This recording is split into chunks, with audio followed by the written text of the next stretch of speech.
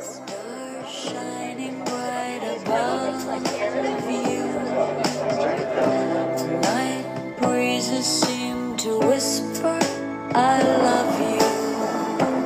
Birds singing in the sycamore tree. Dream a little dream of me. Say nighty night and kiss me. Just hold me tight and tell me you'll miss me. While I'm alone and blue as can be. Dream a little dream of me.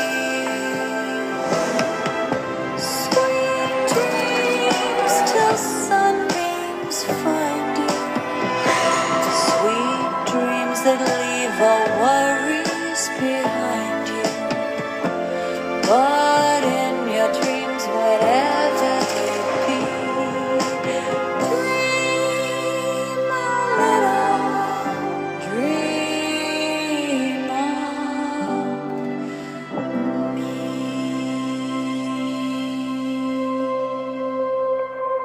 If you know, you know. Oh, hi everybody. Happy Monday.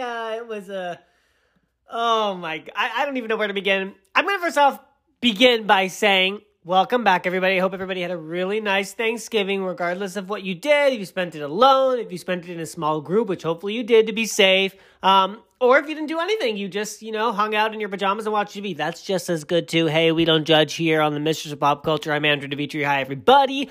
But I had a really low-key weekend. I watched lots of movies, and yesterday, being Sunday, I watched the series finale, episode 6 of The Undoing. That was Dream a Little Dream by the iconic Nicole Kidman, who sung the theme song for the show on HBO. It was a gorgeous, gorgeous, gorgeous series, because I think it's a limited series. And Nicole Kidman is just killing it. She's slaying it. She played Grace Fraser, who's in a torn position with her husband, Hugh Grant, played by Hugh Grant, who is being accused of a murder. And then her son Henry is involved. And it was just a fantastic show. Donald Sutherland, who played President Snow on the Hunger Games, was in it. He played Nicole Kidman's father. And there was just fantastic actors who was her lawyer, her best friend. It was so well done. I'm not going to give away any spoilers because if you haven't watched the show yet, I implore you to go watch it. But what I really liked about the show, 6 episodes is amazing because it literally gets you there really quickly. But also, Nicole Kidman sung the theme song, and I'm such a big fan of her in Moulin Rouge and Ewan McGregor, and she played Satine in Moulin Rouge, and she just has this angelic singing voice. And I'm really, really happy that the producers or whoever made that decision to have her sing the song is literally just in tune with the times, And, it was just magical. But I watched the finale with my bestie and my dog, and we were all gagging and crying. And I think everybody had different variations of different theories about who the killer was. But at the end, I don't know. It was who I thought it would be. And I like that. I thought I like shows that don't make you work too hard for the ending of, what is to come. But yeah. But anyways, I missed you guys. I missed doing this. This is, my favorite thing to do, record episodes. I have 5 really great stories for you today. And I originally actually was going to start this episode with a different song, a different number, because our first story is actually a very controversial story, and one that I'm very shocked even happened. But it's about somebody that I love, and that is, of course, the one and only Selena Gomez. And I was going to, of course, start this episode with my favorite Selena Gomez song, Naturally When You're With Me, Baby. But, other things came up. So, I guess without further ado, everyone, let's start our stories of the day. Now, while I just pull up this little story, give me a moment here, I want to know, I haven't figured out what I'm going to do for the holidays yet, my holiday schedule, because I'm going to be going on vacation. Well, not vacation, I'm going to be going to see my family. I think I'm going to be going 15th or 16th of December for 2 weeks. And I haven't decided if I'm going to do an episode. I might take 2 weeks off, but I'm sure when I take 2 weeks off, the biggest stories ever are going to come out. So I have to just figure out what I'm going to do there. But we'll see. I guess we'll play it by ear. Yeah, we'll see. All right. First story of the day is from Deadline. Peacock, the network, NBC, issues apology to Selena Gomez after Saved by the Bell Ridicules singer's kidney transplant. I don't know if you guys heard about this story. It's pretty crazy and shocking that this happened. I can't even... I mean, we'll read it and we'll dissect. A number of Selena Gomez fans took offense at Peacock's new and updated Saved by the Bell when the series seemed to poke fun of the singer's kidney transplant. On Saturday, scores of Twitter users expressed their disappointment in the Peacock series and tweeted out the phrase... quote, respect Selena Gomez to show their support for the Lose You to Love Me singer. Quote, making fun about someone's disease will never be funny. Respect Selena Gomez, one Twitter said on the issue. The episode in question features a couple of Bayside High besties gossiping about the latest in pop culture. However, after the students' phones are taken away, the two girls have no way of checking their sources when it comes to knowing who gave Selena Gomez her much-needed kidney back in 2017 to treat her lupus. Well, the real-life donor was Gomez's best friend, actress Francia Raisa. Saved by the Bell's characters bickered that it was either the mother of ex-boyfriend Justin Bieber or fellow musician and Disney Channel alum Demi Lovato. Oof. To take the joke even further, a Bayside hallway wall seems to read, quote, does Selena Gomez even have a kidney in black graffiti? Oh, that is so bad. While the joke was meant to showcase the importance of technology in the students' personal lives, it didn't seem to land well among the singer's fans. As a result of the backlash following the series' Thanksgiving premiere, Peacock has issued an apology and a donation for the singer's lupus research fund. Quote, we apologize. It was never our intention to make light of Selena's health. NBC streaming platform shared in a statement. We have been in touch with her team and will be making a donation to her charity, the Selena Gomez Fund for Lupus Research at USC. And then the article goes on to provide a slew of tweets about the scene in question. I believe, as of now, Selena has not made a statement yet.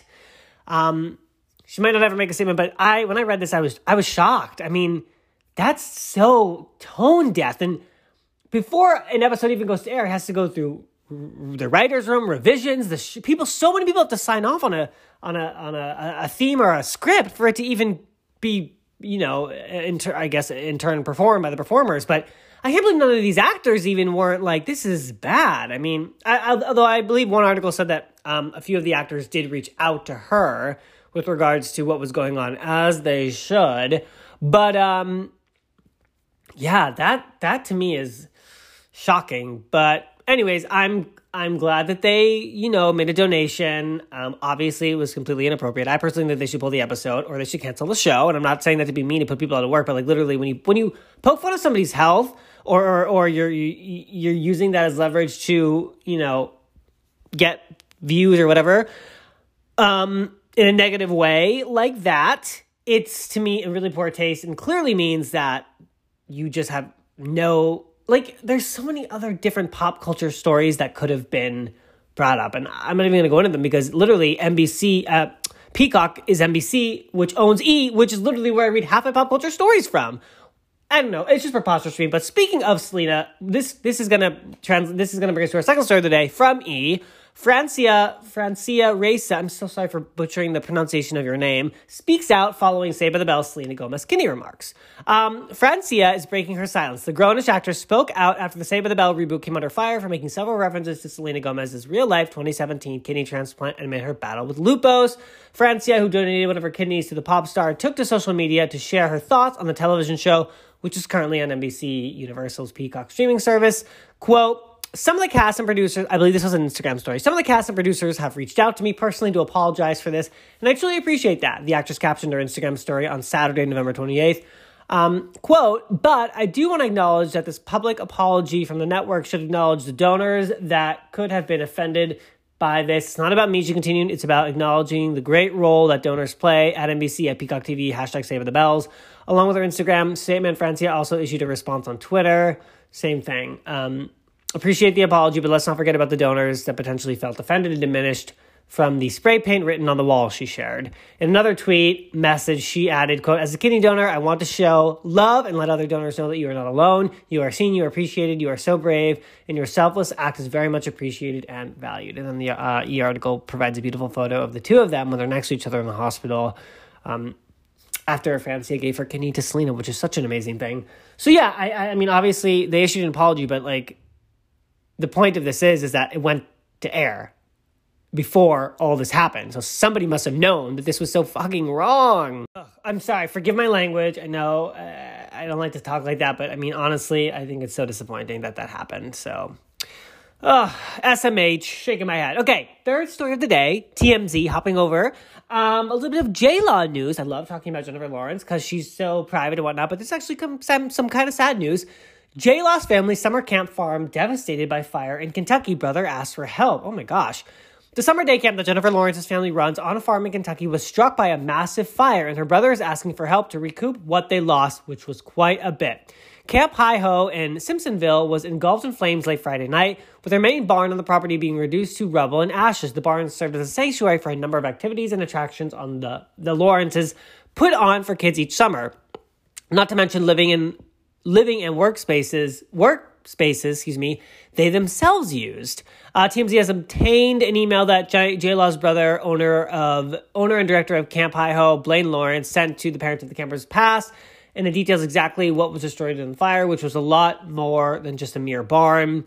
He writes that the barn housed an office space he used, plus a separate apartment the Lawrences often utilized personally. Not only that, but it encompassed the stalls for their horses, the indoor riding area for kids, an indoor rock wall they had, a native wildlife display center, an arts and crafts pavilion, a garage loaded with farm equipment, a new nurse station, and more. And that's all gone. Oh my gosh, I hope the horses were okay. Thankfully, Blaine says there's still a lot that wasn't taken in the fire, including the outdoor sports court, their tree fort space, their pet barn, the lake area, and the archery range, and animal pastures and outdoor horse riding trails, a hen house, and other campsites. While Blaine is thankful to have those still intact on top of not losing a single animal or human life. Okay, that's what matters. He notes that he and his family are so devastated. On that note, he vows to rebuild Nobody Again for summer 2021.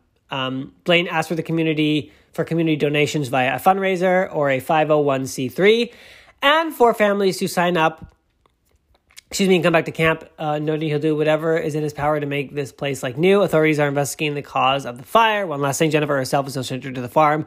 There's a photo for there. I mean, I'm so glad that no animals or humans were hurt, and it's so unfortunate that it happened, and I hope that they get back up on their feet. I mean, I know Jennifer Lawrence is a star, makes $20 million a movie, so maybe she can contribute something, but I'm sure, obviously she's gonna do something fabulous. But, yeah, I hope that, everyone's okay, and it's always a bummer. I mean, I went to summer camp so many summers growing up, so I know I have a sentimental attachment to campsites that I've gone to in upstate New York, and, it would be devastating to ever hear that something like that were to happen to the camps that I went to because they were so special to me, and my gosh, it's seems so long ago, summer camp. I went to a performing arts camp in upstate New York called French Woods Festival of the Performing Arts, and literally it was amazing. It was in the Catskills, Hancock, New York. Bunk life was amazing. My bunkmates were amazing. I did amazing shows and musicals, and the food was so good, and it was literally just the best of the best. I mean, I don't think now as an adult I could go to summer camp because, I'm, so picky about what I eat, and, I need my bed, I need my laundry, I need my own shower. I mean, back then, I literally remember on laundry days, they would take everybody's laundry, wash it all together, and then they would take everybody's laundry and dump it out on the floor of the dirty-ass bunk, and you literally have to pull your clothes and separate everything. I can't even believe that I went through that.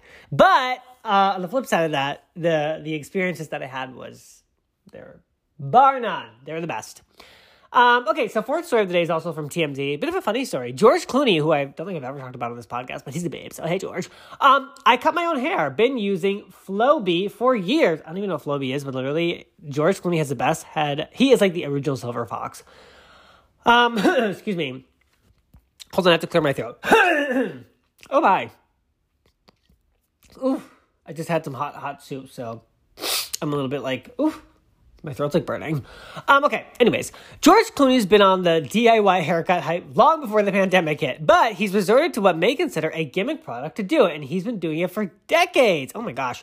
The actor made the revelation on CBS Sunday morning. He told Tracy Smith he's been using FLOWBEE for quite a while now, so all those dreamy CLOONEY doos you've seen of late, all FLOWBEE. Oh my god, that's so funny. If you're familiar with what the hell that is, it's a haircutting device that's been getting hawked on infomercials since the late 80s. FLOWBEE is part hair clippers, and part vacuum. All you do is run it along your head and presto.